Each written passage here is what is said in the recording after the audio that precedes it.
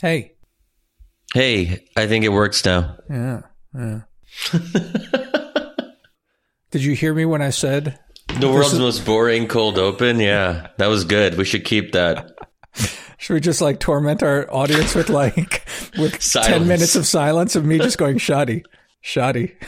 Well, we said that we wanted to test our listeners to see like how far we can go without them giving up on us. We said this?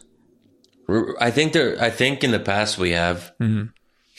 That's the founding principle of this place is torment people who want to be tormented. It's like an S&M dungeon of podcasts. Well, that's the only way to know who's truly devoted to you. Yeah, it's true.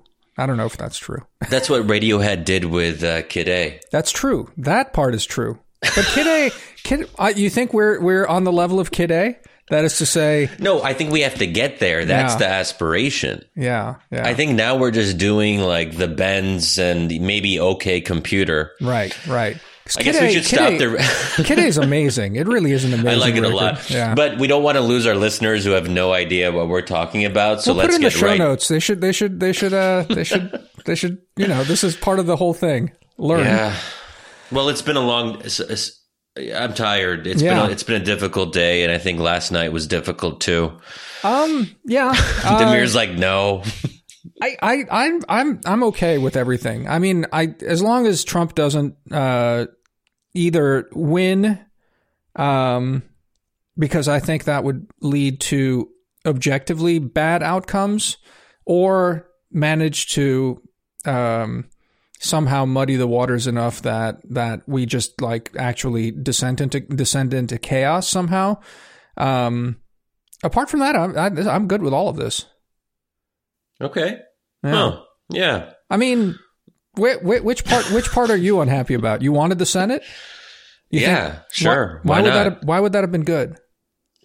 Because then policies could have been passed without obstruction from Republicans. Yeah, but which policies? The ones we like. Court packing. I guess you came onto the court packing idea by the end there. No. On a more serious note, stimulus, like actually addressing things, doing criminal justice reform. I mean, I think for criminal justice reform that could happen. As for stimulus, I was talking to actually Mark Schleifer. We had like an ongoing side chat throughout most of the day today. And he mentioned stimulus too as like one of the casualties.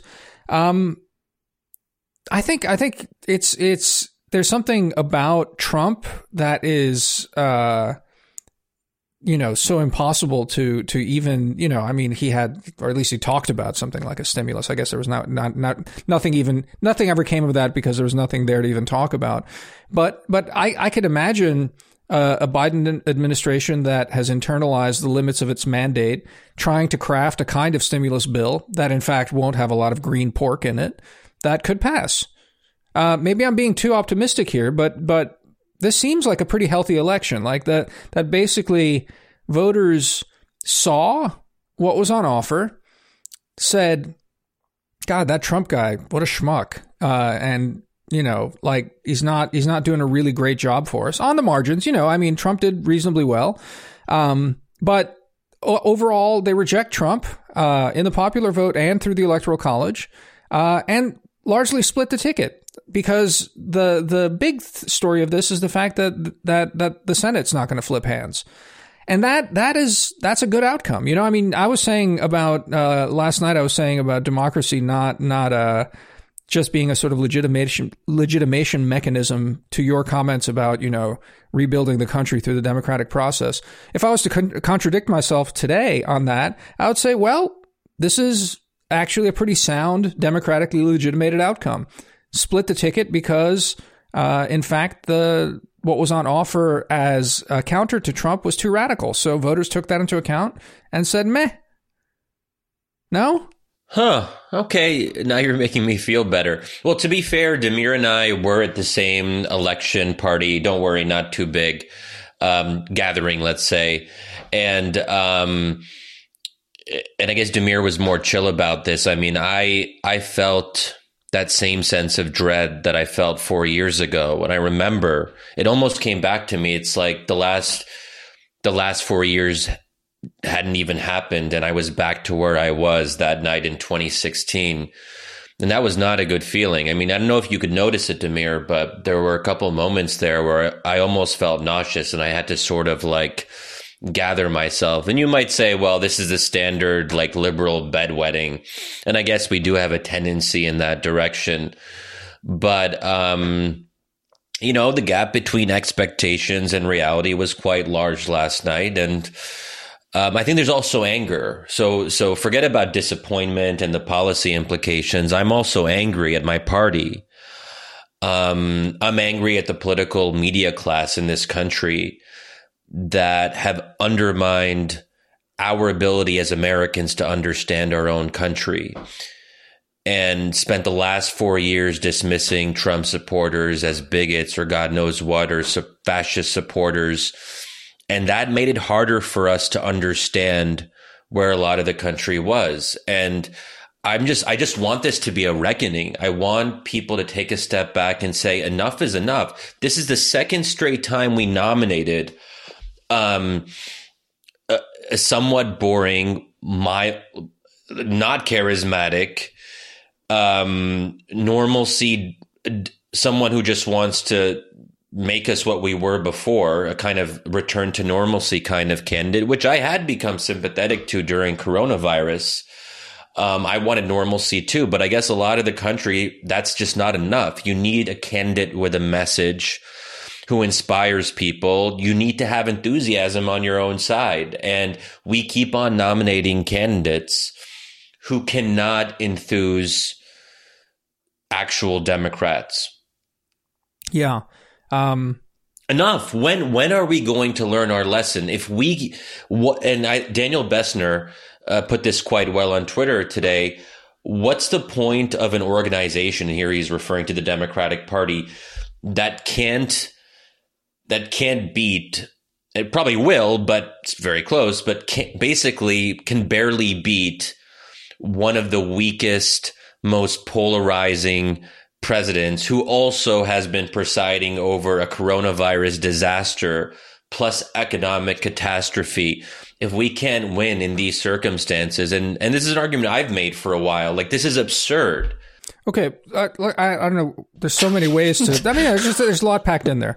I'm not gonna hold you to the fact that you were craving normalcy. I'm craving normalcy, sure, right. No, but so, apparently other Americans disagree. No, well, I mean, that's fine. I mean, we're just specks on the beach, you know, like not even a full grain of sand. Like, it doesn't matter what our individual preferences are. So I don't really, it doesn't really matter what your preferences are. But, you know, hold on. How to sort of start skinning that one. Is Trump a weak candidate, or is he a strong candidate? He's not a popular candidate, but that doesn't mean he's weak. I mean, I think that's the thing that we ought to have learned now, however this election goes. Biden's victory, the fact that it would have been this close, tells us something, I think, pretty important about Trump and Trumpism. That first thing it tells us, which is one of my favorite things that it tells us, is that in fact, you know, foreign meddling and all this sort of stuff is actually just noise in the machine. I'm sure, you know, they were throwing as much stuff into the social media matrix as before, but luckily there was very little talk about it, because somehow I think as a society we've come to grips with the fact that there's nothing to that in fact adding noise to the matrix just basically gets dissolved by us, and our collective decision is still pure. I think that's hopefully the realization of this. So there's no talk about meddling and false consciousness and stuff. That is actually very reassuring. I hadn't even thought of that. And you're right. On Twitter last night at the election gathering, Russia didn't even come up. And I'm not sure exactly how and why that turned out to be the case. But yes, that is very good. And so the thing about that is someone else tweeted that late last night. I stopped even noting these things at a certain point, waiting for Trump and his gimp Pence to come out on stage. But it's someone tweeted something along the lines like the person who should feel best after this election is Hillary Clinton. Because also, to a certain extent, Trump won or, outperformed expectations in the exact same way it did in 2016. And it proves that she wasn't robbed. In fact, she ran a very similar campaign to this and, came out about the same place as Biden. Now, Biden, the electoral math gets shifted around a bit. Yeah, there's a larger turnout. It doesn't map perfectly. And, there were shifts in how the electorate voted. But the fact that Trump's, so again, maybe tackle this point first, this idea that Trump is a weak candidate, I think it should be put to bed at this point.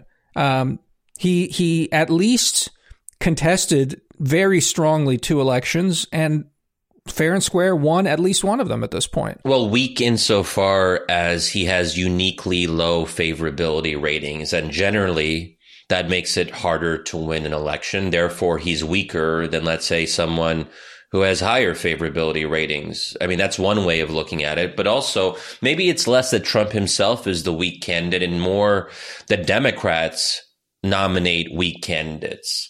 So I guess you can look at it either way. I think that there's a little bit to both aspects of that. I think that Trump, and we know this from polling, that there wasn't a lot of enthusiasm about his response to COVID. Yeah. I haven't been as hard on him as others, and I think that it's silly to say. One thing I do not like is this refrain that I endlessly, and it continued today, that how could Trump win considering that 200,000 plus Americans have died from COVID? I think what we've realized is most Americans don't really blame Donald Trump for the loss of life. Yes, they think that his messaging has been bad. He hasn't presented a clear vision for how to address the virus. He's been all over the place in his own statements, and maybe Americans in their wisdom, in their inherent wisdom, understand that maybe the death toll could have been a little bit lower, but there would have still been a very high death toll. And I think at this point, our cumulative cases per capita is similar to a number of countries in Europe with their recent spikes, so on and so forth.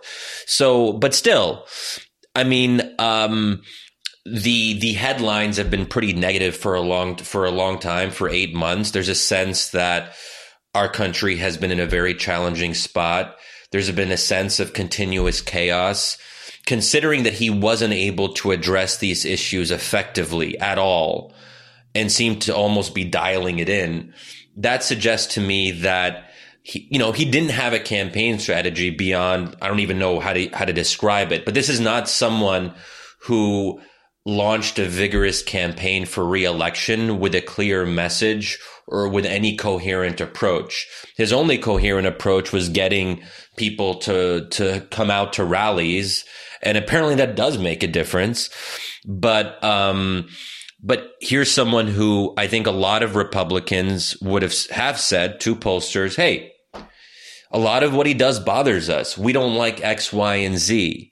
When you have people who are willing to acknowledge that Trump is bad in certain ways, but you can't make a play to get them to vote for your own side, that to me suggests that there's a weak candidate on the Republican side, and then there's a weak candidate who's not able to bring those voters, even some of them, even a sliver of them, to our side.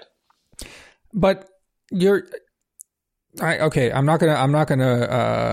I'm just going to ask you. I mean, and you think a harder left candidate would have done that? No, I didn't say that. Well, so I'm asking you. I'm torn on the Bernie thing, okay? And I know people have been joking, well, Bernie would have won. I think that my idealized version of Bernie would have won. I think the sweet spot in American politics is basically what Bernie kind of is deep down and what he maybe could have been. I don't know if Democrats and the left would have let him become that or to stay that candidate. In other words, a candidate who is economically populist, respectful of the other side and willing to engage with them without dismissing them as irredeemable bigots. and also fundamentally unwoke. That is the sweet spot of American politics. And that's what I wanted Bernie to be. And I think he's partly that. So yes, that version of Bernie, I think, could have beaten Donald Trump. Do you think... I don't think that would have happened. No. Do you think Obama was a strong candidate? Yes, for sure. Why? He's not an economic populist. I mean, he could talk to the other side, but isn't that sort of the promise, at least the appeal of Joe Biden, that he could talk to the other side? Working class dude, Scranton, drives a Camaro. I never bought that, and that was actually my critique during the primary, that there are a lot of Americans who don't want to go back to the status quo ante. They don't want to return to normalcy. They want someone to channel their anger in an authentic way. They feel that something is wrong and they're angry at elites, whether it's economic elites, cultural elites, or whatever. And they want someone who they can feel is on their side, willing to fight for them. Bernie, to me, was not a hard left candidate. There was a possibility of transcending the often, I think, oversimplified perception of a clear left-right divide, because there are Trump voters who I think could see and would see correctly that Bernie would fight for them, even though they were deplorables, quote unquote. And Bernie would have made a real play for them. And I don't think he would have had any compunction. And we saw this in the primary, where he was one of the few who was willing to go on Fox News, talk to people in town halls. And there was always a sense of this generosity of spirit that he would not condemn his opponents as being beyond the pale. And you could tell that he wasn't comfortable with the woke stuff. Now, I think that if he had become the nominee, my major concern would have been, and in retrospect, I think this may have very well happened. Keep in mind, the BLM protests and the whole woke movement didn't gain its steam until the protests in June. So by that time, obviously, Bernie was not in the primary. So we didn't really see that coming and all that. So, but with that, now that we know that was a major development of the past 8 months, I think after that, Bernie would have come under a lot of pressure to really embrace wholeheartedly a lot of this woke silliness. And I don't think that's him. But I think he might have just gone along with it or tried to meet this woke left base halfway. And that would have scared a lot of people. You combine the fears of socialism, which I think are unfair, with the fears of wokeism. And I can see Bernie really struggling with that. So I don't know. But I think that my bigger point here is that there should be a sweet spot of someone who is more of a unifying candidate who can also speak in terms of economic populism. Now, Obama obviously was not an economic populist, but he could speak in a populist way where he could really get people excited. So for me, it's almost more of a stylistic issue. You have to be able to get people excited, and you can do that through sheer charisma and the personal story, which is what Obama did, or you can do that through a kind of anger that is also mixed in with hope, which is what I think Bernie could promise, that he was angry, but he also made people feel like we as Americans could be better if we just got more serious about addressing massive inequality in our country, white, black, whatever, the class-based critique that didn't fall into like the whole skin color stuff. So yeah, I mean, but also Obama was a different time. I mean, I think economic populism is more attractive now considering where we are than it was in 2008 or for that matter, even in 2012. You think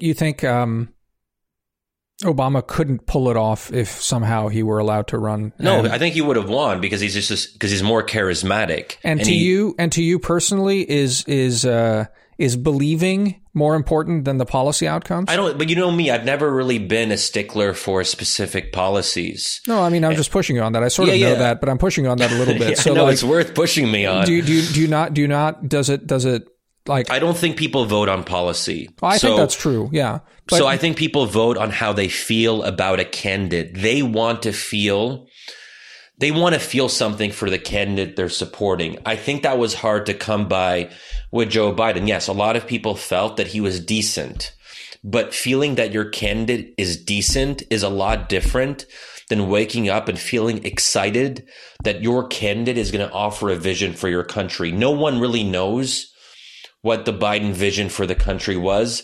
I guess we could basically describe it, but is that a vision? No. The vision was like, hey, Trump is really bad. I'm a decent guy.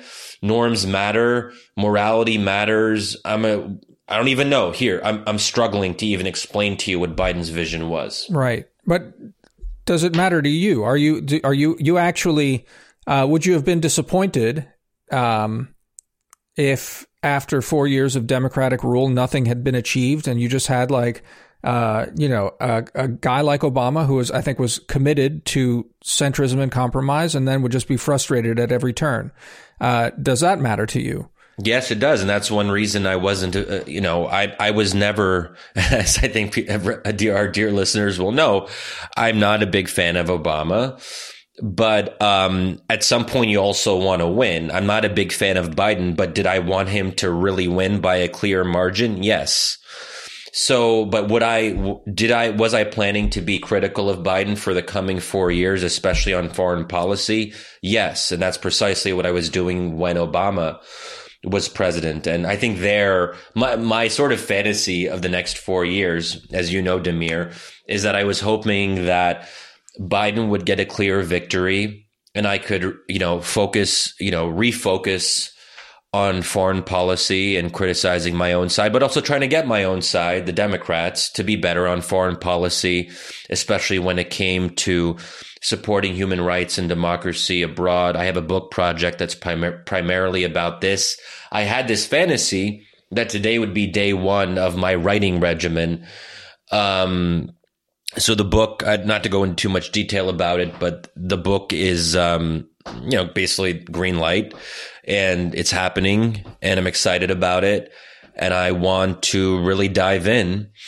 And that's so some of this is also selfish. Obviously, I think, a clear Biden victory would have been a lot better for the country. But there's also, I have my personal preferences, and I think all of us do, and we're all affected by this in different ways.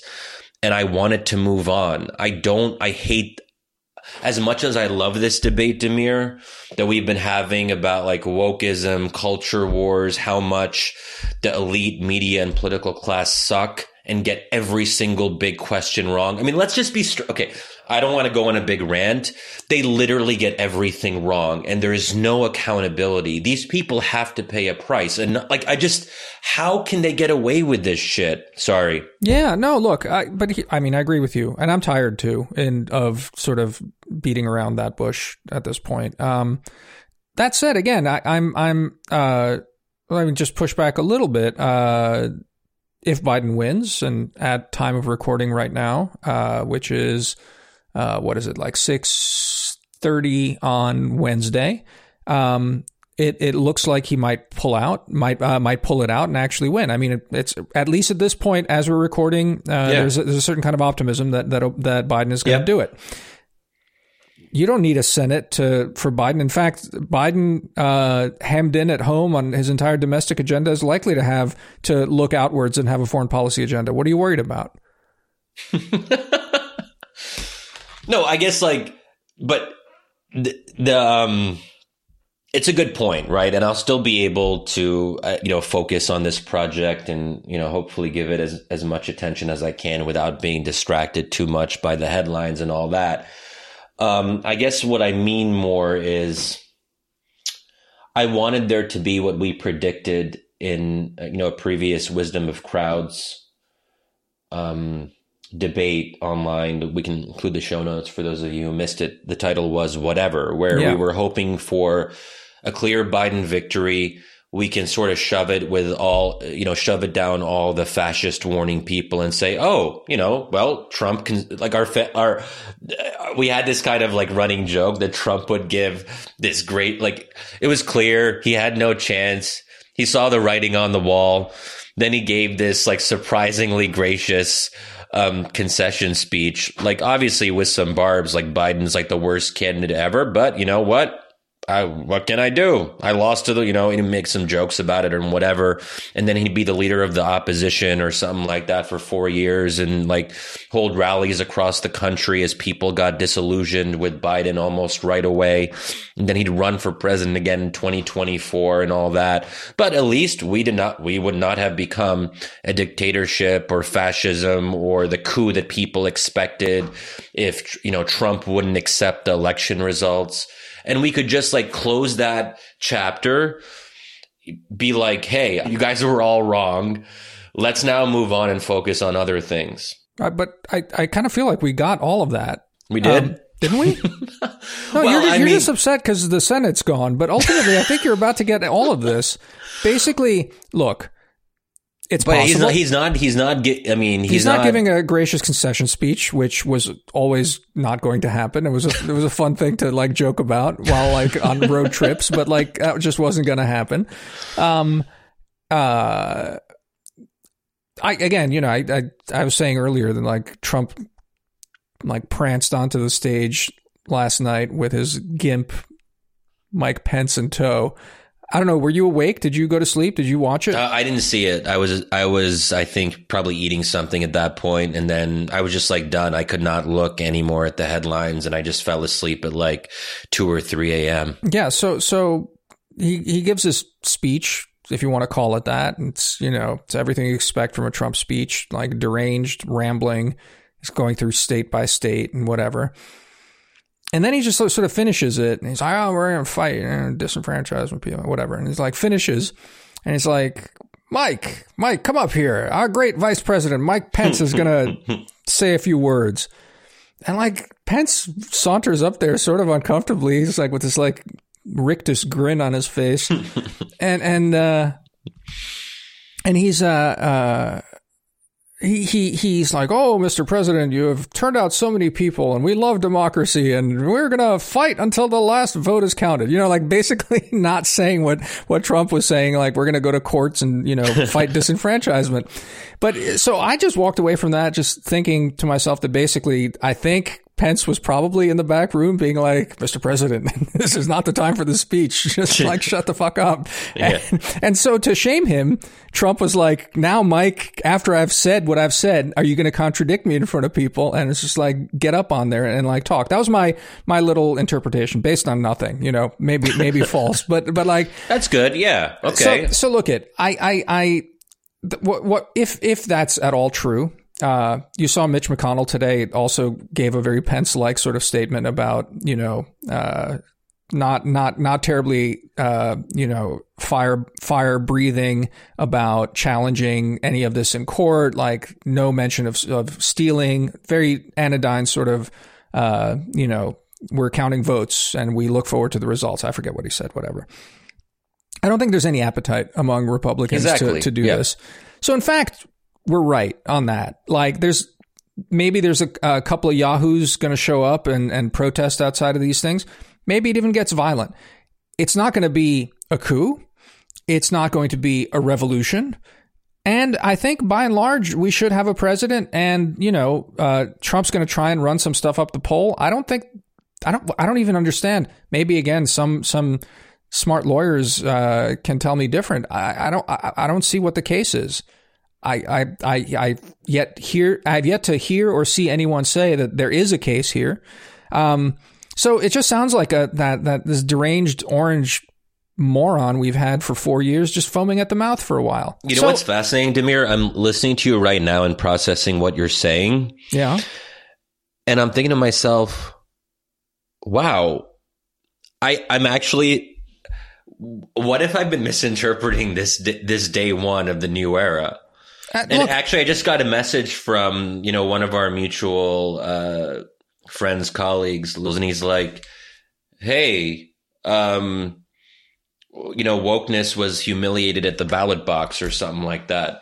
And maybe so for someone who is anti-woke, such as me, this is a silver lining in an otherwise unsatisfying result. Because let's say Biden had won. I'm just thinking this through right now. If he had won by a clear margin, the woke people would have felt very emboldened, whether they had any right to be or not, and they would have sort of gone forth with much more confidence than would be warranted. And now I think they realize they're on the defensive. Check this out. We're right. Yeah. No, look, but it's more than that. Check this out, though. It's. I think all of the people that had things wrong, there's a potential here for a moment of clarity. It doesn't mean that politics are not going to reassert themselves and it's not going to be ugly or anything like that, but there's a moment of clarity here. Not only, I think, has potentially the left, and I do want to hear you talk about the woke some on the stuff, especially by the fact that it looks like, at least from these early exit polls, we'll know more soon, but like that Trump really moved the needle on minorities voting for Republicans, which is one of the biggest stories of this, if it pans out. But more importantly than that, if this plays out as it could easily play out from right now on Wednesday evening, that is, Trump is shown the door. There's no meaningful challenge. There's, something muddles through the courts. The media ignores it and mocks it. No turnout, nothing. And he's declared to have lost. Quote unquote fascism, i.e. everything that's bad about Trump goes away. It's sidelined. He'll still be part of our politics. His performance means that he has tapped into something real in America, and people that follow him are going to have to do that as well. However, all the Never Trump people, all the people who were on the front lines of the resistance, fighting, neo-Hitler from their keyboards, all these people have come up short. All that money that was spent to fight Trump looks to have completely come up as nothing. And here's the other part. All those people who are supposedly were Republicans and were trying to win their party back at this point, they don't have a party. They're gone. They either can join sort of Bidenism. So there might be like a bunch of former Republicans trying to hew to the sort of Biden foreign policy core. And I don't know what they have anything to say on domestic. But I'm not sure they even have a home in the Democrats, given the sort of fights the Democrats are going to be facing right now. And the influx of former Republicans into the sort of centrist Biden camp, I think will just make the Biden camp much more toxic. So they may have no home whatsoever. So I don't know. I feel like in many ways, all the right people have lost here. Yeah.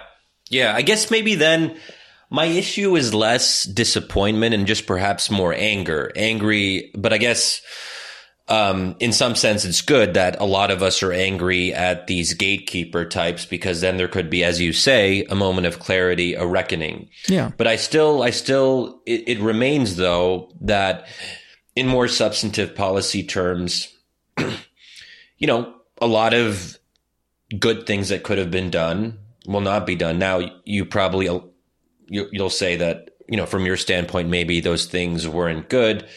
And I guess if I'm thinking it through, the main thing is stimulus. But as you say, there might be a major opportunity to still strike something with Republicans on that. I'm skeptical. I guess, yeah, well, maybe this shows that I'm not a big policy person, because how seriously do you take the environment stuff, in the sense that like we're actually on the cusp of destroying the planet? That doesn't really resonate with me. Yeah. I don't care. Yeah. No, I care about the planet. I find the catastrophizing stuff. Yeah. Catastrophism. As you know, I don't like catastrophism of any kind. So when people say, if Trump had won this election, the planet would never recover, I can't take that kind of discourse seriously. I also think, warning that if your opponent wins, the world will quite literally end is undemocratic in spirit. We should never raise the specter that if our opponent wins freely and fairly, that the world will literally end. Yeah. Yeah. And so, I mean, I think that's one of the concrete casualties for a policy casualty of this. And not even that is a complete policy casualty to people for whom that is important. Well, I don't know. Maybe he won't be able to even do anything with the Paris Accords, even though that's not even all that binding. I guess it has to get through the Senate. So I guess that's dead as well. But well, so here's one thing. Here's a major implication. So if we're talking now about the next 4 years of policy, I think one of my concerns is that with this current outcome, we're going to have 4 years of the in-between. And what that means is that Republicans will find themselves in a stronger position to win in 2024, because you're going to have a weak, ineffectual president in Joe Biden. Republicans will prevent him from having any major wins. Things will probably get worse in a number of different ways, just because it seems to be the case that this century, just as the years go on, bad things happen that we don't necessarily anticipate. So it means that there's no clear resolution to this era, that we're sort of in this ongoing mid-range position. And I think as someone who believes that, hey, you have a president, there's a party that wins, they actually have a chance to put forward their agenda, and then voters can judge them on their relative success or lack thereof 4 years later. Voters will not have that opportunity in this case, because there won't be clear democratic governance. There will be an obstructive, divided government that doesn't get much of anything done. Then voters will be asked to make a determination 4 years from now. At least Trump early on was able to pass a lot of what he wanted. I mean, right? I mean, so when he had, well, I guess he never really had that opportunity. Right. Well, before the midterms, he had more of that. Well, so let's unpack some other things. Let's get back to that sort of this idea that I mean, you just sort of defined it as this period, right? This sort of like in between period. Is that what you called it? I mean, the other way to think about it is, if we're in the midst of some sort of political realignment, right? And so that's one of the interesting things. Again, we'll see to what extent it's true that there was a major shift among minorities, minority voting patterns that are beyond just, say, the distinct phenomenon of Cubans in Florida, whether Trump has really moved the needle on that and what that tells us about going forward. That's interesting to me. I mean, and it's interesting to me more than just because a lot of people who are very self-satisfied and have been sort of harping in an overly simplistic way about race and identity and political affiliation are now sort of shown to have come up short on it. It's just, I think, a fascinating telltale sign about, potentially a telltale sign about the health of America. It's that, I'm trying to remember, I was just actually going on our website to go to the first episode, but it was something to do with this idea of, assimilating newcomers versus, the melting bowl versus the melting pot versus salad bowl. I think it was called Healthy Assimilation or White Supremacy. That was the first episode we did. And if it's true, if it's borne out that Hispanics, let's even leave aside this little data point that perhaps even black men to some extent also went for Trump in larger numbers. Let's just focus on Hispanics. If Hispanics are finding themselves enthusiastically supporting the Republican Party, that tells us something, that basically the factory, the America as a factory that creates more Americans is actually healthy and working. That these people are just becoming undifferentiated Americans that, like all Americans, have all sorts of, by age and by socioeconomic status, have different preferences, different voting patterns, by religiosity, and it's just much more complicated than that. I don't know. Again, I hear you about like wanting to get out of this period and have some sort of, I don't know, get on to the next thing. But it feels like we are getting on to the next thing. But the next thing isn't very appealing. I mean, so what you're saying here about minorities, I think is fascinating. And I think we had been joking in the lead up to the election about how, it was white males who would grant victory to Joe Biden, and minorities that would be the obstacle. Yeah. So instead of, black women being the decisive factor that tips the balance, it's white men. That's kind of, somewhat ironic. Oh, it's funny. And yeah, funny. Yeah. Anyway. But I think that it also makes me a little bit nervous that Democrats are losing a chunk of their coalition. And there's, I think, there's a promise of more to come. And maybe, I guess what I'm trying to say here in a roundabout way, I think we're being reminded why the Democratic Party is not a particularly appealing party. And what is that? Like, which it's a sort of, it's not really great on anything in particular. It's simply less bad. And maybe that just, that's politics, obviously, to some extent, but it just seems to be a party that provides its followers and supporters with endless disappointment. That it's really, I feel like Republicans are more often proud of being Republican, where Democrats just haven't had a lot to go on when it comes to pride in our own party. And honestly, even when it comes to even the fact that, a lot of us minorities, the reason that we stay with the Democratic Party is, I think, a rational one, that it's defensive. We're worried about what the Republican Party would do if it had more power, and we want a party to protect us. And the Democratic Party does an okay job of that. But that's not really, again, an inspiring vision for the future. That's purely defensive. It's about preventing bad outcomes. But when we actually think about why we're with the Democratic Party, it's hard to come up with a lot of affirmative reasons. Is preventing bad or worst case scenarios enough to keep this coalition of Democrats in place, this patchwork coalition of different constituencies and ethnic groups and so on? And I just don't think it's enough. But again, you're the political scientist here, right? It's these two-party presidential systems like we have here that just sort of, magnetically are pulled into this two-party thing. These are always gnarly coalitions that don't really cohere. I mean, it's not like Republicans all feel like they're part of some happy family. I think most religious conservatives will tell you that they feel like they've been taken advantage of by the Republicans for as long as they've been alive, and they also seem to love Donald Trump. Well, and that's the interesting thing too, right? I mean, people have been sort of speculating about this. I don't know. Someone shared with us the Sam Harris's last podcast. I didn't listen to it, but something along the lines of, they understood that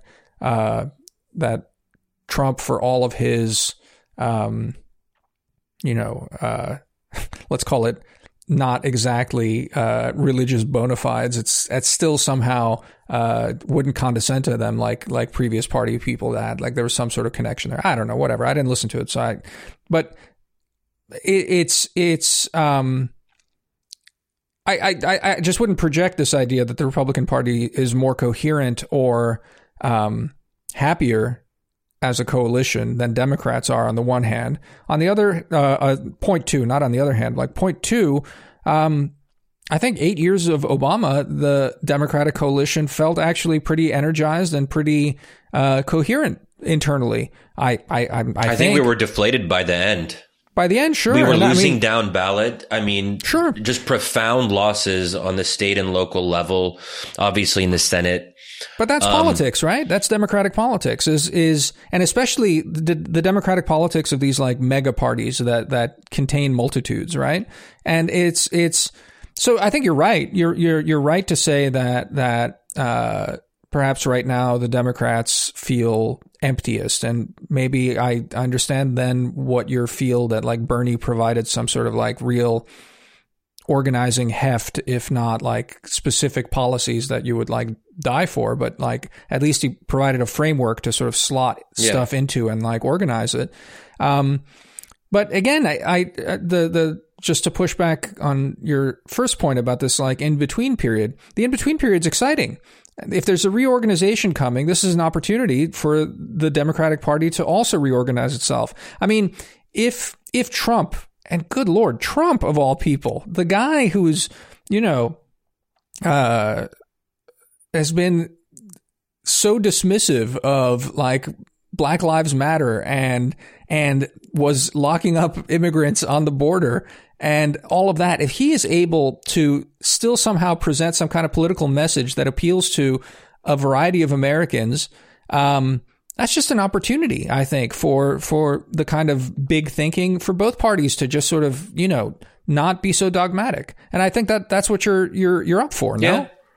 Yeah, Democrats shouldn't take minorities for granted. I feel like Democrats don't learn the right lessons when they're there to be learned. Mm-hmm. So I'm not particularly optimistic that the reckoning that we're talking about is actually going to happen. But, individuals have agency. And I think those of us who feel strongly about this will be making the case that there should be a reckoning and there has to be a reckoning. I just worry that these elites, I feel like a populist now going on about the elites. I guess, I'm technically an elite, I guess. But this particular set of elites. Oh man, they're the worst. They're just like, they seem to be so immune to any kind of self-criticism. So I don't actually know how this reckoning comes to pass. I mean, hopefully we'll see some signs of it in the coming weeks because, how can you really avoid the conclusion that a lot of people got some pretty big things wrong? But we said that after 2016 too, and there was no accountability there either. Maybe we might argue that the second time's the charm and that, the first time might have been a fluke. And people were like, hey, let's give this another shot. But if you get things wrong 2 times in a row on such a big level, then maybe enough people say, okay, guys, we got something wrong here. So, but again, circle back with me on why I'm so optimistic about potentially this working out as being the best of all possible worlds. If Biden had won and the Senate had gone Democrat and they had picked up more seats in the House and it was just like a complete massacre, there would be no reckoning, in fact. This way, we get rid of Trump, ideally, knock on wood somewhere, and the Senate rebuke is the biggest slap in the face to everyone to really reckon. But will they reckon? So I take your point that in theory that makes sense. There should be a reckoning based on the results in this election. I guess what I'm questioning is whether or not that will actually happen the way you're describing. There may not actually be a reckoning, considering there's just so much vested interest in this particular set of this political media class. They're not going to just be like, oh, we were all wrong. Let's have a revolution in the institutions and have new voices that were more contrarian and less amenable to groupthink. Do you really see that happening?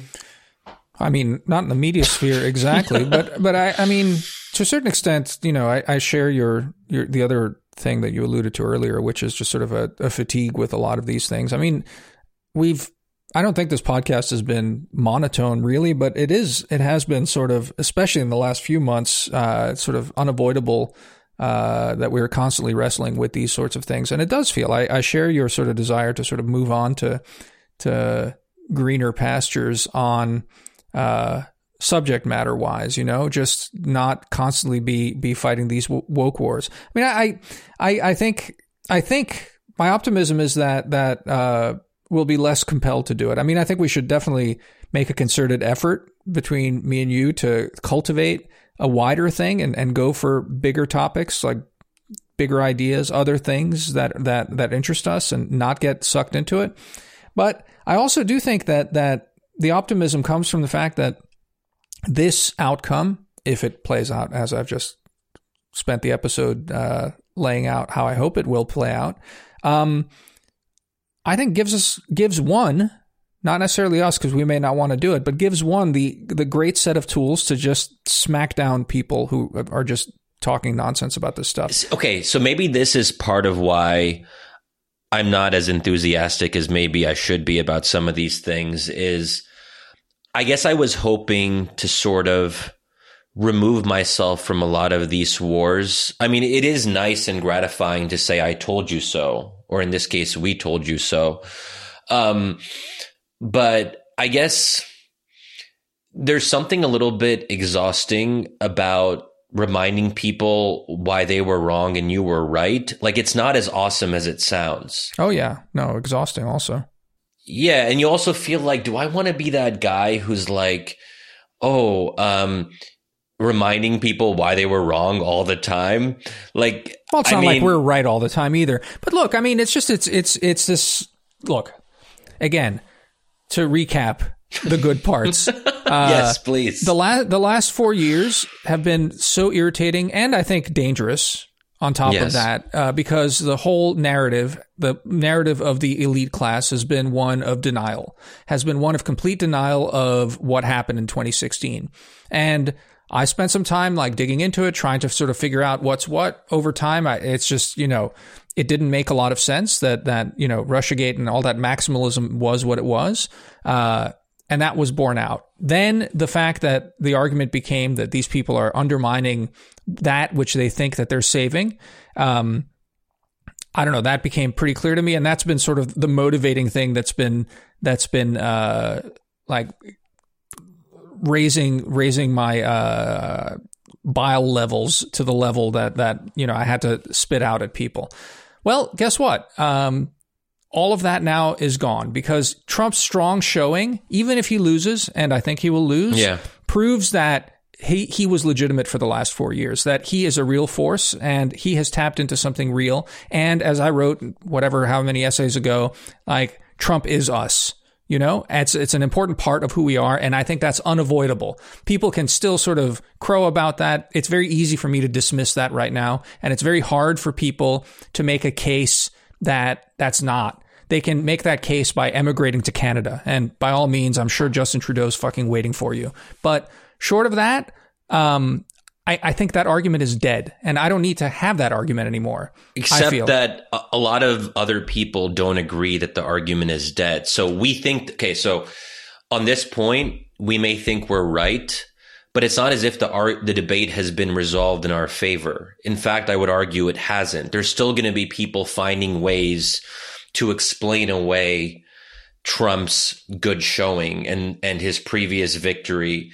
It's not as if we can just take a step back. If we really want to make this case, we're going to have to keep on reminding people of why of this precise argument. Well, no, let me just say the two that have been dispatched, Russia, foreign interference, mind control through social media, gone. That argument is gone and dead. Second one. Right, but no one's being held accountable for getting it wrong. Yeah, okay, so they've just gone quiet on this. That I'm not going to do. I'm not going to waste my time like scalping David Frum or whatever for his stuff. I just don't care. But the other argument, and again, I'm being cautious about this because we don't know and exit polls are unreliable and blah blah blah and blah blah blah and blah blah blah. But I do think that the white supremacy argument has taken a beating from this one, and I think perhaps to my satisfaction enough of a body blow that it will still probably simmer and you'll have these dumb debates and the wokes and the rest of this. And I don't think that, that whole thing as a phenomenon, because racial injustice is real and there are actual real underlying problems, as a broader phenomenon, it's not going to go. But I do feel that the maximalist narrative of, what's her name? Ida Bae Wells, whatever her actual name is at the New York Times. I think that's taken one to the sternum, like a really serious blow to the sternum after this election. Again, and you can tell she's panicking. And I saw that tweet last night. Someone shared it with me because I wasn't on Twitter for the whole election. It was great, but for the whole 24 hours until the votes were counted. But I think that whole thing has taken a serious beating. And I feel like that's another one I don't really feel tempted to actually engage in anymore. At least to my satisfaction, it's gone. If it comes up again and starts, I mean, we can engage with it again, but I feel at peace with it, so I don't feel I need to deal with it anymore. Yeah. Okay. I like this. Unfortunately, Damir, I know we should do our bonus episode. I have a call at 7. Yeah. Okay. If you really want to, I can return and we can do it later tonight. In any case, before we get into that, I should just say, to kind of cap this discussion, that this is a reminder of why Wisdom of Crowds is so awesome from my biased perspective. I've had a difficult day and I haven't really been able to get my head around all the different strands of this. And talking this through with you, Damir, I feel a little bit more at peace. And now I can make the case more effectively to people who are distraught in a perhaps overwrought way that they need not despair. And there are actually some interesting silver linings if you pay closer attention to them. So that's really good. And that's the kind of iterative process that we, I feel like I'm like a professor at the end of like a seminar or something. But, there's also, we should also do the marketing pitch because I forgot to do it in the beginning. Yeah. That this is going to be like, I think we have a lot to offer at Wisdom of Crowds and we want to do more. We want to amp up our content and produce more for you guys and make this more of a community. And if you believe in what we're doing, I would just ask you to consider supporting us by becoming a member. And you can do that by going to wisdomofcrowds.live/subscribe. $5 a month. That's all. And we'd really appreciate your support if you will give us if you will give us the money. Who the heck? Oh yeah, I wanted to say something like forget that. Just give us your money. There you go, Shadi. Very very charming. A charming note to end on. I'm getting better. So let's to be continued, Damir. For sure. Talk soon. Okay, later. Bye.